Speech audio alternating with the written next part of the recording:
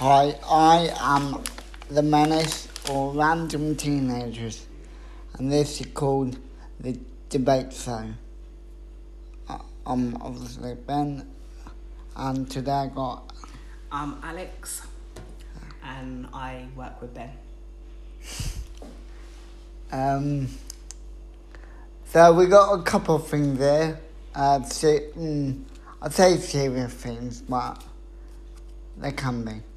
Anyway, first off, we could talk about disability. The reason why I'm going with that first is because if you don't know who I am in real life, I have got a disability. I've got cerebral palsy.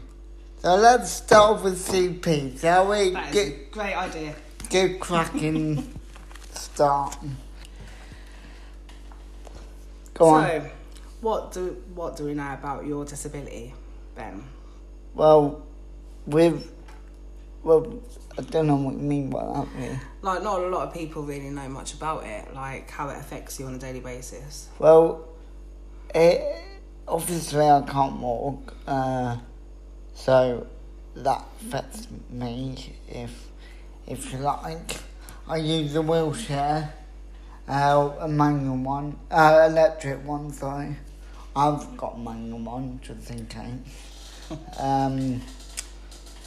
So, you saying about your wheelchair, like, how do you find getting about and, like, getting into places like shops and, like, transport and stuff? Well, I've been with society in this day of time, decade of... I think the year that we live in now, I think most shops, or hopefully all shops, are some way adapted with slopes or lifts or some sort of accessibility. Even courthouses have got ramps and police stations have got ramps. Something like that. So I think in that sense, getting around shops and like pubs and that in a normal day-to-day life, I don't find it too hard. So, like, obviously, you must like going out clubbing and stuff, like when you get the time. How easy is it, like, to get in there, and, like, do they have facilities downstairs and... A big chain, which I won't name, does have a downstairs toilet. The one in Cambridge do. But our other chain, nightclub chain, I think they've got stairs to go up to the nightclub, and as well as another set of steps to go to the toilet. So some nightclubs have accessibility toilets, and some have stairs to them or lead into them. So I think they need to work on that bit. But I don't think many disabled people, not to my knowledge anyway, not many disabled people go out without their support worker or carer. Okay. So, like, when you don't go out, how do you get time to meet people and stuff? Like, you know, is there any, like, social services you can, like, get to go out and meet people, or is it not enough? In Cambridgeshire, no, I think they're expanding. Hopefully they don't mind me them shouting them out, but I'm going to do it anyway. There's a service called Safe Soulmates. So basically what they are, they're a service for people with learning difficulties and disabilities. And no risky searches online, like swiping left and right or dodgy creeps online. Yeah, 'cause that's what we all hate. They interview you before and get 2 references from your care manager or your carers or family member. And not only that, you can date someone. If you're not there to date or you're not there today or whatever, you can just have friends and they do social gatherings like bowling, like normal, like everyday things. Yeah, like meals out and stuff. Yeah. So, yeah. But you socialise with people who've got the same disability or learning difficulty. So do you have to pay for that? Yeah, you do. But it very small. Chips. Okay. So, like, obviously we're talking about a disability and stuff. You know, like, obviously I don't have a disability, but sometimes I think how naive people are about people with disabilities and they don't know enough. So, like, or they seem to think that everyone has got the same disability and everyone is different. How do you feel about that?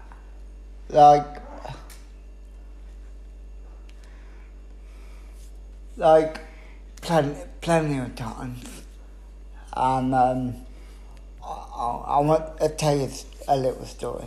I went to our acting school a couple of years back, and one of my demonstrations with my mate Ryan and another person, can't remember, would give him a demonstration of basically what we're talking about, but in a acting sense. And each group had something of whatever, of a serious nature.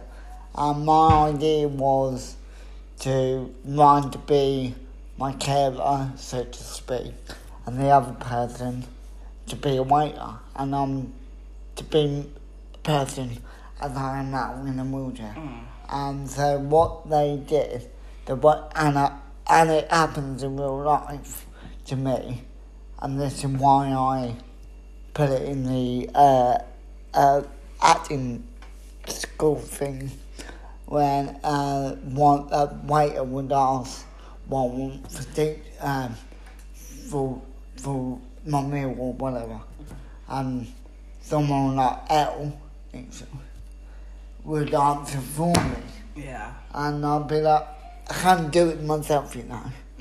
And it just rattles me sometimes. So they look at you basically and think, because you're in a wheelchair, you haven't got the capacity to answer for yourself. Like I get some public members, that's a bit understandable, but for a person who's working this profession, social worker, carer, support worker, whatever it be, even doctors have gone, you're right.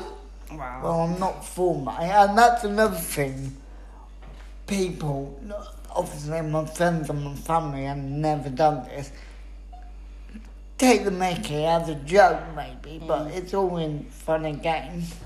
But when someone like yourself, Alice, not that you have, and be like, do you want a cup of tea? I don't have dementia, mate. I'm not seeing old. Yeah. And it just saddened me that some people, especially my old member Ian, who was still in the 1940s in his head. Yeah. We all should be locked up, electrocuted. Do you know what I mean? Yeah. And it just, come on, mate, in 2019. So, you know, like, obviously, with me, I've never even looked at you as having a disability. Like, I just treat you as a normal person. And some people really need to understand that you can't assume that someone is incapable until you've seen the evidence yourself. And that's where society lack knowledge in disabilities, isn't it, really? Like, obviously, like, with, like, I know what I'm talking about, that they don't have any capacity abilities, but that doesn't mean that they don't deserve their right to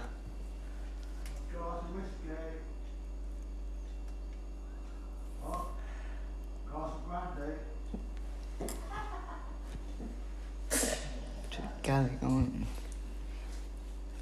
So yeah, that's really, I forgot what I was going to say. We just have some interruption there, people. Anyway, so,